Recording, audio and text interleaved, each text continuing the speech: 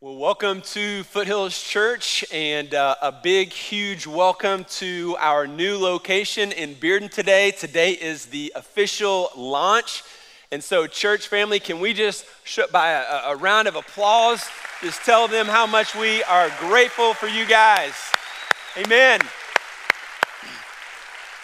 We are so excited about what the Lord is going to do through your ministry and through the work that God is going to do in the Bearden community as a result of your faithfulness. And so I am so very excited for you all today. And, you know, as we start this new school year and so many new people coming to our church, starting a location, opening up our new renovation, our kids' space, we thought that it would be a great idea to spend the next several weeks really diving into our core values here at Foothills Church. Like, what do we really care about, and how do we really move forward as a church? What really unites us? And so for the next several weeks, we're gonna do a series called This Is Us, and the whole point is for us to share those core values. And you might say, why do we have to share core values? Why is that an important thing? And I would encourage you, and I would say that core values are really, really important in the life of a church. And when you think about what these values are, it really shows and tells and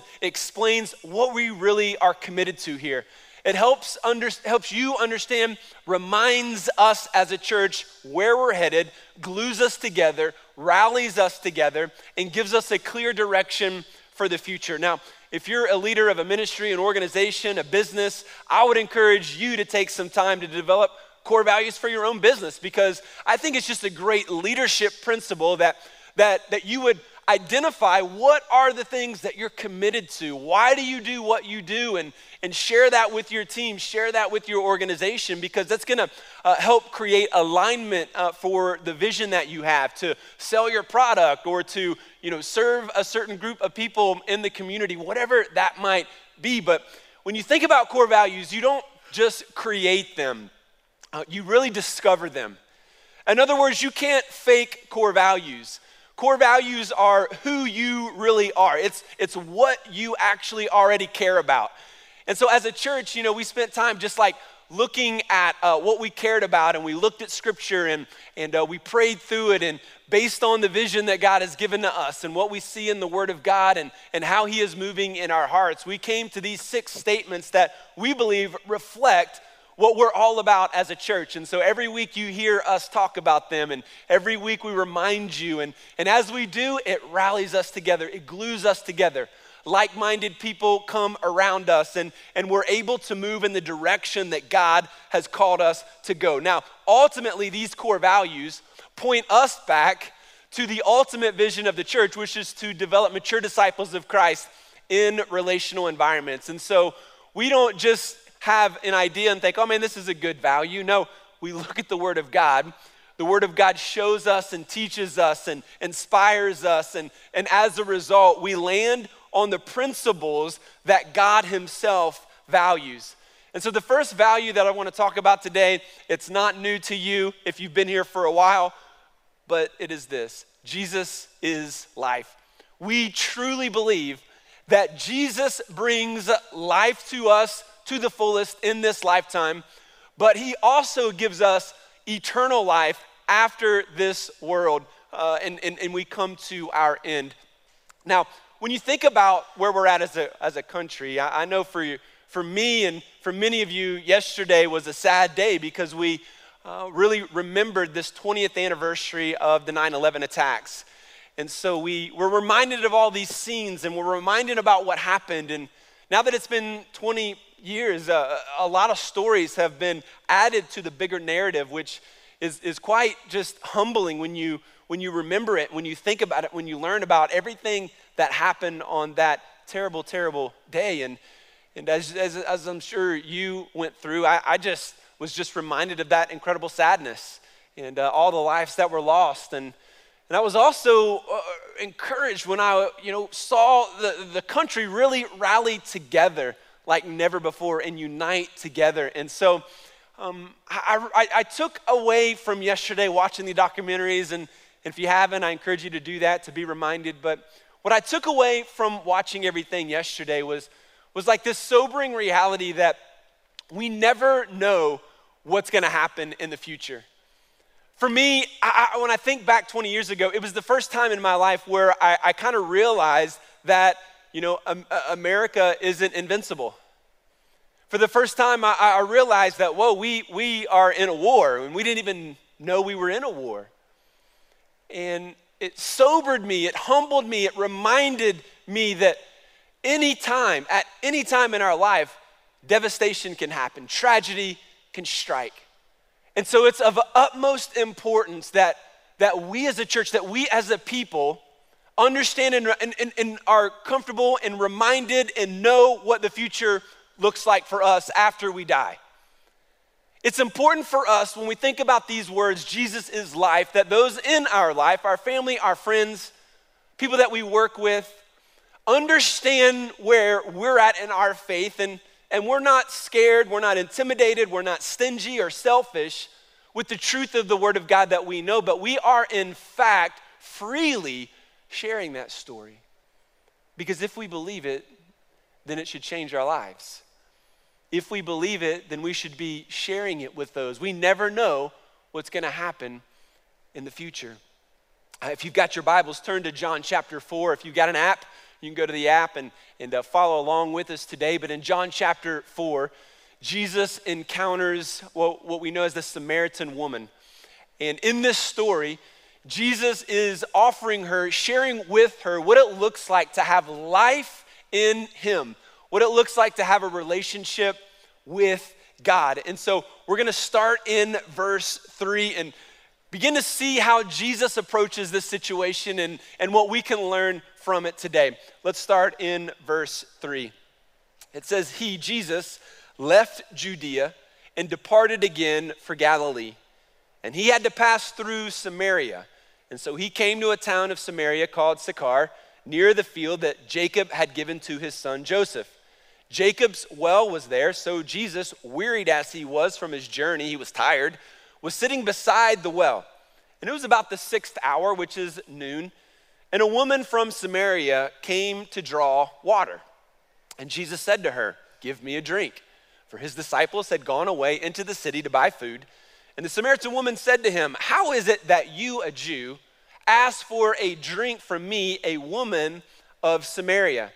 For Jews have no dealing with Samaritans.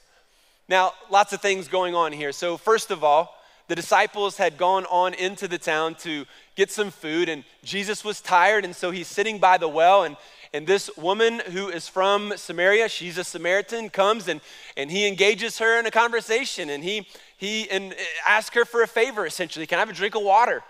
And her response was, whoa, why are you talking to me? I'm a woman, you're a Jew, and you're talking to me. And secondly, you're in fact talking to a Samaritan. Now, why in the world was this a problem? Why didn't Jews actually talk to Samaritans? And I think it really boils down to this. Samaritans must have been Alabama fans.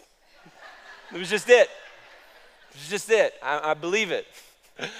Obviously, I am joking, and people in the Bearden location, you're gonna have to laugh louder next time. We can hear you, and so, yeah, thank you. I think that joke never gets old. But anyway, so the reality, though, we love you, Alabama fans, by the way. We love all of you, just a joke. The reality, though, is this is a tension and a racial division that had been there for over 700 years when Jesus came on the scene. So a little background really quickly. 722 BC, before Christ, the Assyrians go into Jerusalem and they conquer Jerusalem, they conquer Israel, and then they take all of the Jews, except for some, back to Assyria as slaves. And so they left some Jews there, and then a lot of the Assyrians moved into Israel. And so now you have a few, kind of a remnant of Jews that were left, and then you have all these new Assyrians coming in. And what happens was the Assyrians' culture, the gods that they worshiped, all of that started to influence the Jews that had been left. And so they started to marry, they started to have kids, and then all of a sudden they're all worshiping these false idols and false gods. Well, 70 years later, they allow the Israelites, the Jewish people, to go back into Israel, led by, remember Nehemiah, he rebuilt the wall there, and so that was the first step. And then Ezra comes on the scene, and he wants to rebuild the temple. And so when he begins to do that, a lot of these Jews, obviously, they'd come back to Israel, but they still had this group of people that had been left there, that had intermarried, worshiping idols. They wanted to help Ezra build the temple. And Ezra said, no.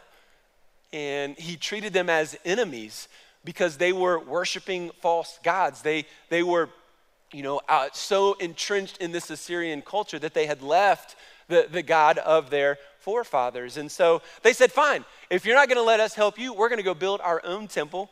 And so they go up on another mountain. Remember, Jerusalem is on top of a mountain. And so they go on top of another mountain, Mount Gerizim, and they built their own temple. And that began the division. And that division grew and grew and grew, and the hatred grew, and the racial divide grew to where now Jewish people did not associate with Samaritans. In fact, if you were going from Judea to Galilee, if you were a Jew, you would not take the shortest, straightest path, because that path would lead you through Samaria. And so most Jews at that time would go around Samaria because they hated him so much. And it would take them at least 2, maybe 3 extra days just to get to Galilee because they didn't want to associate with Samaritans. And just imagine that division and hatred. And now here's Jesus on the scene.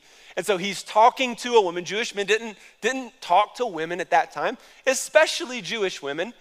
And so he's crossing all of these boundaries. He's crossing all of these issues. He's crossing religious boundaries because she's a sinner in the eyes of the Jewish people. He's crossing racial boundaries because Samaritans are a different race than Jewish people. He's crossing social barriers because she's a woman. And I think it's a great insight here in verse 4. Don't miss it. Look at it again. The Bible said that Jesus had to go through Samaria. It's almost like he had a passion to go through Samaria. He had to go there. Why? Because he wanted to meet this woman. He wanted to encounter this opportunity to share the truth of the scripture. And the end of this story is going to tell us that many Samaritans come to faith as a result of this encounter. You see, Jesus wants to give you life today. The whole reason for why he goes to Samaria was to give this woman life. And I believe that Jesus wants to give you life today. He wants to give you eternal life, but he also wants to give you life to the fullest, right? Every single person in the room struggles with how to make sense of the world and life. And if you believe that there is a God, if he exists, then how do you relate to him? And how do you please him? Well, the Bible clearly tells us that Jesus wants to give us life. He wants to give us a relationship with him and with our Creator. And so this story invites us into this narrative and teaches us that Jesus goes out of his way to have this conversation with this woman.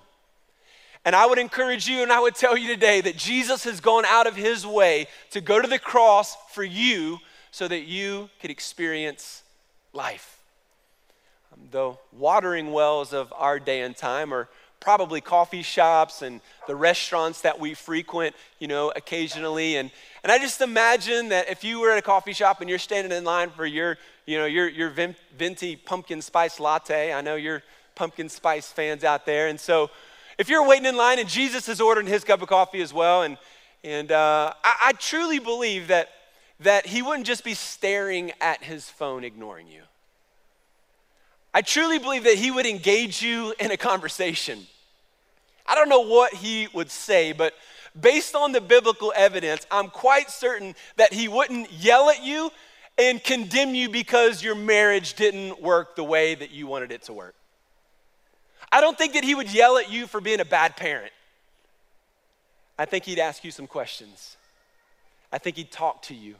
Why? Because Jesus is more concerned about a relationship than his own to-do list. And I think there's a huge principle here that you and I as believers need to understand. How often do we stand in line and stare at our phone? How often do we get distracted with the daily task of today and we forget about the people that are all around us? We forget about the divine encounters and the questions and the conversations that God wants us to have. You know, when you think about all the different barriers that Jesus is breaking through here, let's be reminded of this. She had a way different worldview than Jesus had. She was considered a sinner. She thought differently than him. I guarantee she would have, if she had the privilege of doing this, she didn't, but if she had the privilege of voting for somebody to run for office, it would have been different than the person Jesus voted for. And yet Jesus crosses that divide, and he has a face-to-face conversation with this woman.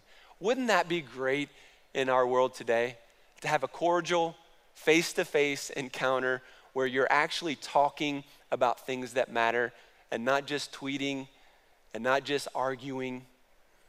You know, I think it's important for us as a church to realize that not only does God love you and that God cares for you and that God wants to give you life today, but he also wants to give your family life. He also wants to give the guy that you work with every day life. He also wants to give those estranged relationships in your life. He wants to give that person life as well.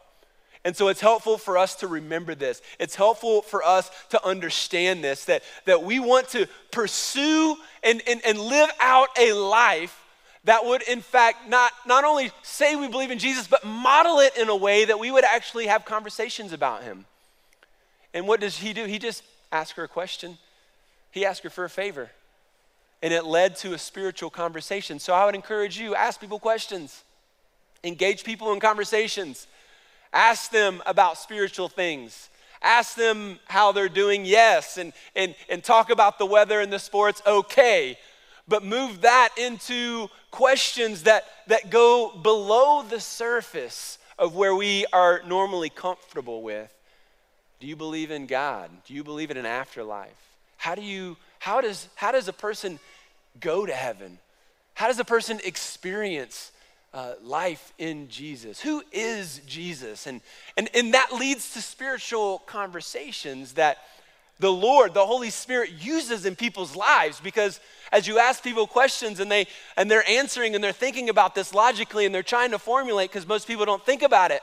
And now you're asking these questions, and in these gaps and holes in their heart where they don't know how to respond, you know what the Holy Spirit does? The Holy Spirit begins to speak. He begins to fill in those gaps. See, I'm just a messenger. I don't save anybody. You don't save anybody. The Holy Spirit does the convicting and the transforming of people's lives. But the great news is God wants to use you to lead to these conversations. He wants to use you to break down these barriers. And so Jesus asked her for a favor, which led to a conversation, which then led to a spiritual discussion. So let's continue in verse 10. Jesus answered her, "If you knew the gift of God and who it is that is saying to you, 'Give me a drink,' you would have asked him and he would have given you living water." The woman said to him, "Sir, you have nothing to draw water with. You don't even have a bucket or a rope, and the well is deep. Where do you get that living water? Are you greater than our father Jacob? He gave us the well and drank from it himself, as did his sons and his livestock." And Jesus said to her, "Everyone who drinks of this water will be thirsty again. But whoever drinks of the water that I will give him will never be thirsty again. The water that I will give him will become in him a spring of water welling up to eternal life." Now the woman said to him, "Sir, give me this water so that I will not be thirsty or have to come here to draw water." And Jesus said to her, "Go call your husband and come here." And the woman answered, "I have no husband."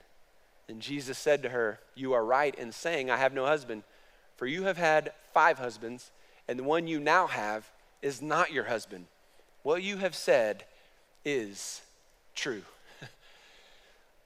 Traditionally, at this time, women would go in groups to the water well in the morning, get their daily amount of water that they need so that they could use it throughout the day. Now, what's interesting about this situation is this woman is alone. And we know this to be true even in the year 2021. Women don't travel alone. They travel in groups, right? We don't know why, but when they go to the bathroom, they go in groups. When they go shopping, they go in groups. When they go out to eat, again, with the groups. Men, we don't know why. We don't know what they're saying or doing in those groups. All we care about is that we are not in that group with them.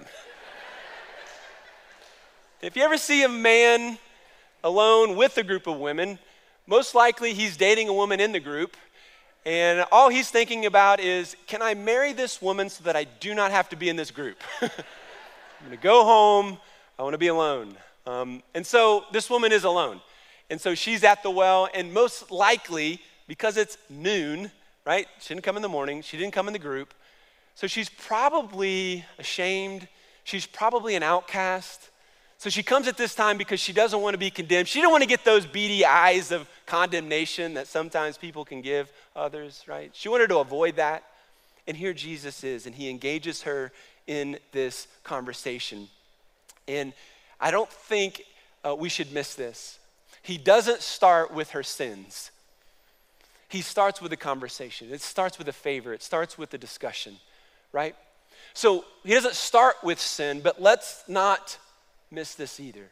He doesn't ignore her sin. You see, the reality is God cannot ignore our sin. You cannot ignore your own sin.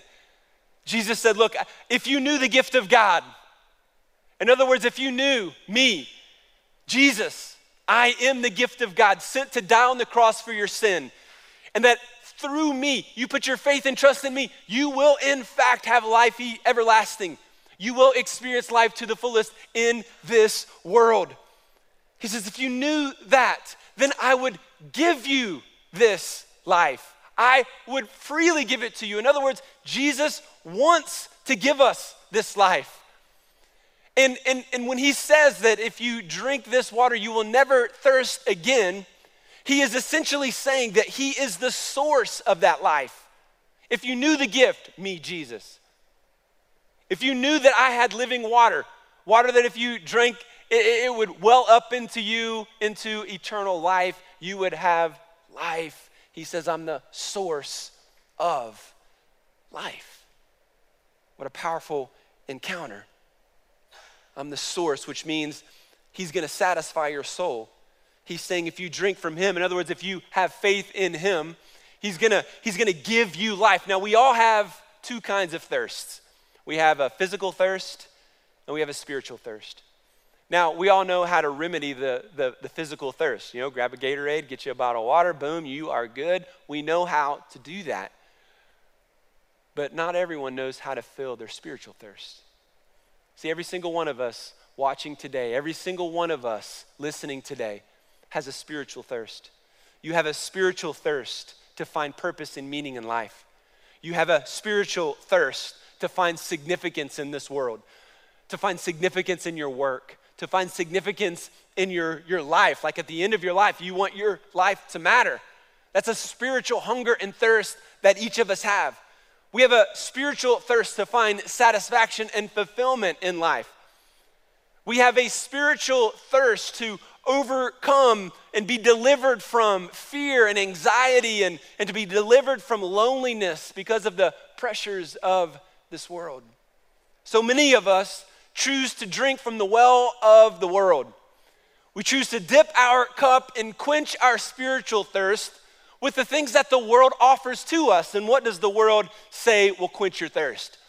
The world says success and money and sex and fame and popularity and all of these things will give you that sense of significance and meaning and purpose.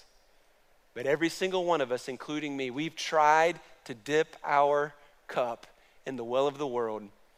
And it felt good for a minute. It felt like it was working, but we quickly realized that it did not satisfy. We needed more. We needed something else. We needed to go after it again. And so we try and we try and we try and we run and we gather and we gather and we get and we get and we try to elevate our platforms. And the result of that is we're extremely tired. Our marriage suffers. Our kids don't know us. And at the end of the day, it leaves us extremely thirsty for more. Why? The well of the world is poisoned. If you ever hike in the Smokies, which I love to do and I don't do enough of, I wish I would do it more, but when you're hiking, especially on a hot day, and you're going by those streams and those rivers, they just look so beautiful and refreshing, and it's cold and it looks clean, right? But you know that you can't just take your cup and dip it in one of those streams and take a drink, right? I mean, if you did that, you're taking a huge risk because there's a microscopic parasite called Giardia that is found in those streams. And in most streams around the world, this is present. And so essentially, if you were to drink and ingest one of those parasites, it is not going to go well for you. It's going to be days of suffering and throwing up and a lot of other gross stuff I won't talk about. And it's going to last for days, maybe weeks, and you're going to be dehydrated. You might have to go to the hospital. It's even killed people before if they don't get it treated. And so you're taking a huge risk there. And so we've got to understand that in similar ways here, in very similar ways, each of us take a risk when we dip our cup into the well of the world. Because in those wells, we see that poison is there, that danger is there. And you might say, well, I see other people, drinking from the well. I see other people, having fun. And sure, you might see that, but what they don't show on Instagram is the day or two after when they're throwing their guts up and feel like they're about to die. You don't see that. You only see what they portray to you, so don't let the enemy deceive you that other people that are doing this are having a good time and they're enjoying their life. Because without Jesus, I promise you, they are not. Jesus is saying, drink from the water that I give. When you do, you will never thirst again. In other words, I will satisfy you. I will satisfy your need for purpose and meaning and significance. It is not about your salary. It is not about what you have. It is not about what you accomplish. It is about the relationship that Jesus is desiring in and through your life. Instead of finding answers in the well of the world, he is calling us to find answers and hope and power and strength in the living water that he provides. Well, this woman was extremely excited about this. And so she said, give me some of this water because I don't want to come here anymore. I don't want the physical challenge of walking here and doing this every day. I'd rather you give me this. And she didn't understand what Jesus was talking about yet. And so Jesus transitions the conversation. He says, okay, yeah, go grab your husband and come back. And she says, see, well, what had happened there, Jesus, was, I don't have a husband. He's like, yeah. You've had 5. And the guy you're living with now is not your husband, right? And it's at this moment that I'm sure the awkwardness and the tension developed. You ever stepped into an awkward conversation and somebody's like, oh, this is tense and awkward, and what do we want to do? Well, we want to run. Well, she didn't. She stayed with it, and she asked Jesus a question. She asked Jesus a question about worship, which is very interesting. And so the point that I want us to see today, number 3, is that Jesus gives life to those who turn from their sin. So he doesn't start with their sin, but Jesus doesn't ignore the sin that she's experiencing in her life. She doesn't ignore it. So I take that to mean that every single one of us need to deal with our own sin. We've got to deal with that sin. We've got to be confronted with that sin. We need to feel conviction of that sin. And we need to agree with God in this reality that sin breaks relationship. Sin is what breaks our relationship with our Creator. It ruins all of our relationships in life. And as a result of that broken relationship, we have no hope, and heaven is not our home. Jesus can't ignore your sin. And by the way, he knows every sin that you've committed, that I've committed. He knows it all. And yet he still chose to die for us. He still chose to offer us life. And anyone who wants to give their life to Jesus must turn from their sin. They've got to recognize that sin in their life. This woman was confronted with this sin. And so what does she do next? You might think she might run. You might think, she wants to, just yell at Jesus. She wants to get upset at Jesus, but she doesn't do that. She asked him a question. Verse 19, the woman said to him, Sir, I perceive that you are a prophet. Our fathers worshiped on this mountain, but you say that in Jerusalem, that is the place where people ought to worship. And Jesus said to her, Woman, believe me, the hour is coming when neither on this mountain nor in Jerusalem will you worship the Father. You worship what you do not know. We worship what we know, for salvation is from the Jews. But the hour is coming and is now here when the true worshipers will worship the Father in spirit and in truth. For the Father is seeking such people to worship him. God is spirit, and those who worship him must worship in spirit and truth. And the woman said to him, I know that the Messiah is coming, he who is called Christ. When he comes, he will tell us all things. And Jesus said to her, I who speak to you am he.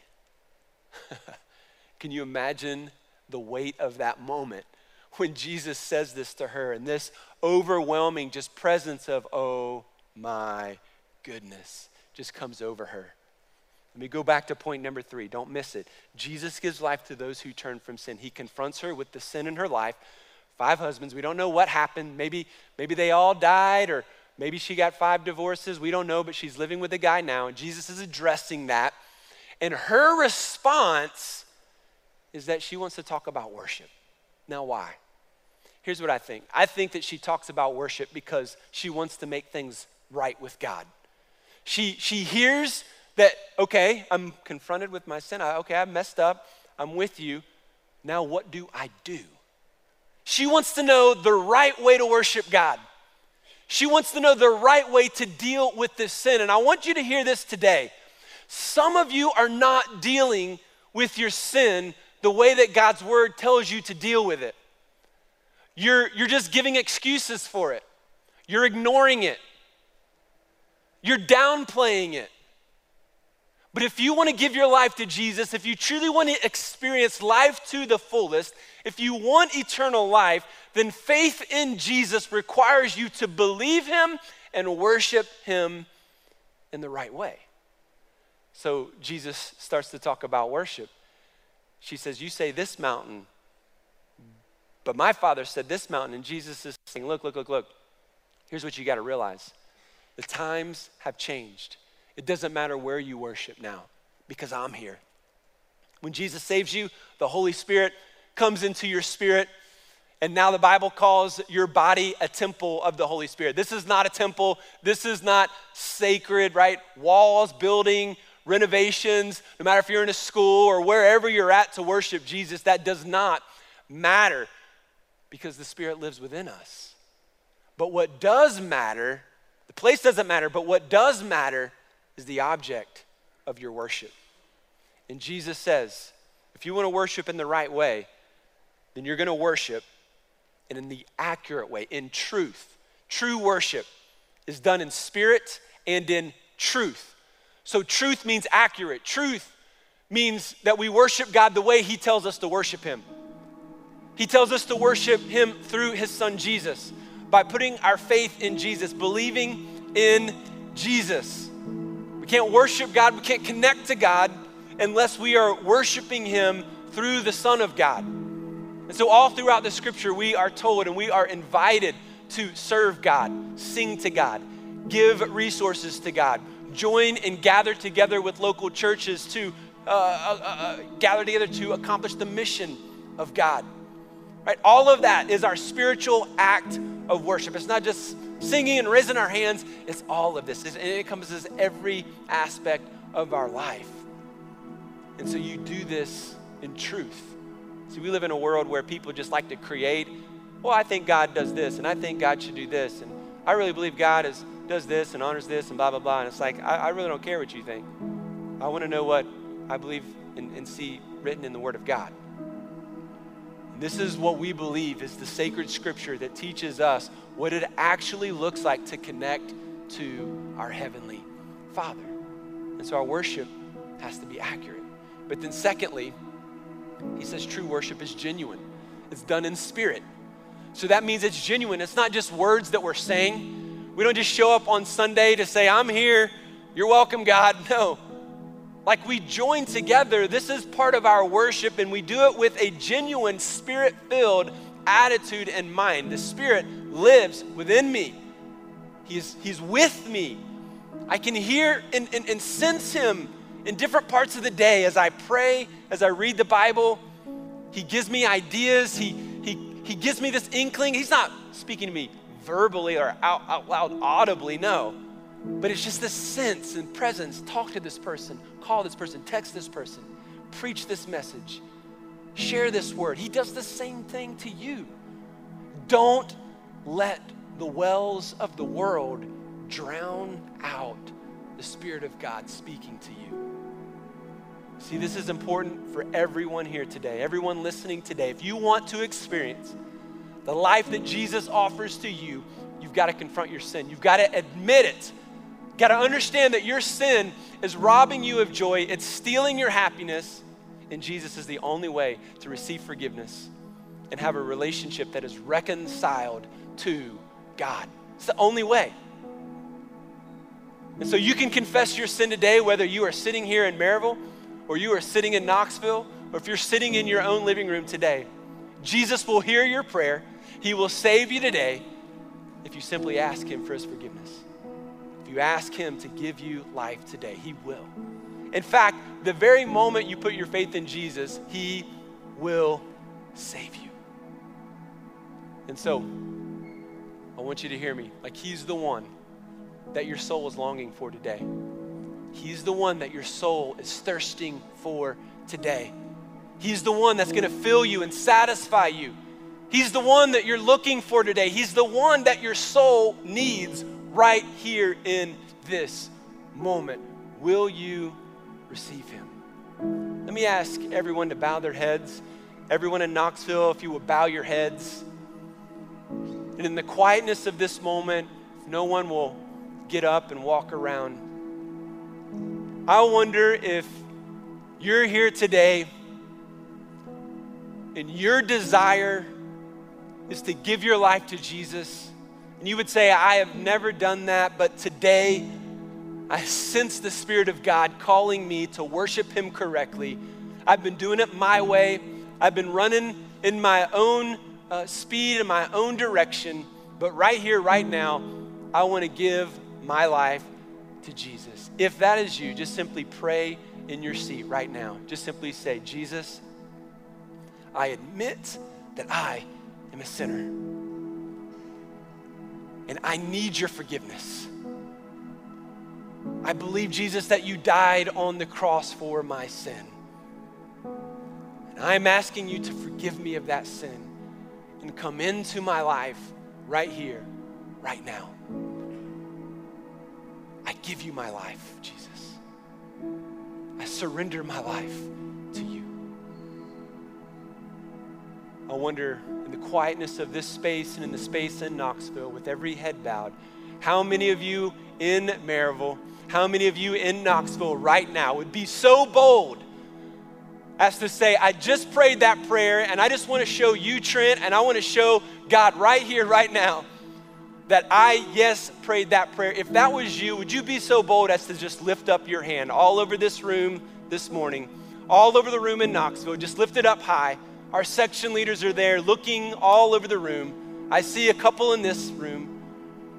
Pastor Greg is looking in the room and the section leaders in Knoxville. How many of you would say, I just prayed that prayer? I see you, young man. I see you, sir. I see you, young lady. Praise God. Praise God. Here's what I want to invite you to do today before you leave. You see our section leaders all across the room in Knoxville and here in Maryville. Would you go tell them before you leave today that you prayed to receive Christ? They want to encourage you. They've got some free gifts that they like to give to you. And they want to be here for you because we can't do this alone. Part of the life-giving nature of the Spirit of God is that we need others around us. And so the good news is you're in a great church. This is a great place to be. God is giving us life and God is growing us and developing us into mature disciples of Christ. And so I want to praise God in this room for the hands we saw here today. And there in Knoxville, I want you to praise God for the hands that were raised there. Let's all together give God a round of applause for what he is doing in the lives of the people around us. Praise God. Now let me ask God's blessing upon the remainder of our time together. Let's pray. Lord Jesus, we thank you for giving us life. We thank you for changing some lives today. Lord, for the people in the first service and the people in this service, Lord, we are so grateful and thankful that you are changing us. And so God, as the people of God, may we leave today with a sense of anticipation and a sense of urgency that we would engage our friends and neighbors, our coworkers, those that we hang out with every single week. Would we engage them in meaningful conversations? Conversations that would lead to the resurrection power of Jesus Christ. We humble ourselves before you, recognizing that it is not us that change anybody, but you have graced us with the opportunity to share your truth, that Jesus is life, with those around us. So would you use us to bring those who are lost to faith in Jesus? And we will praise you in the precious name of Jesus. Amen. Thank you for listening to this sermon from Foothills Church. If you made a decision to follow Christ while listening today, or if you have some more questions about what that looks like, then let us know. You can text FC Decision to 97000, or you can head over to foothillschurch.com/decision. We hope you have a great week.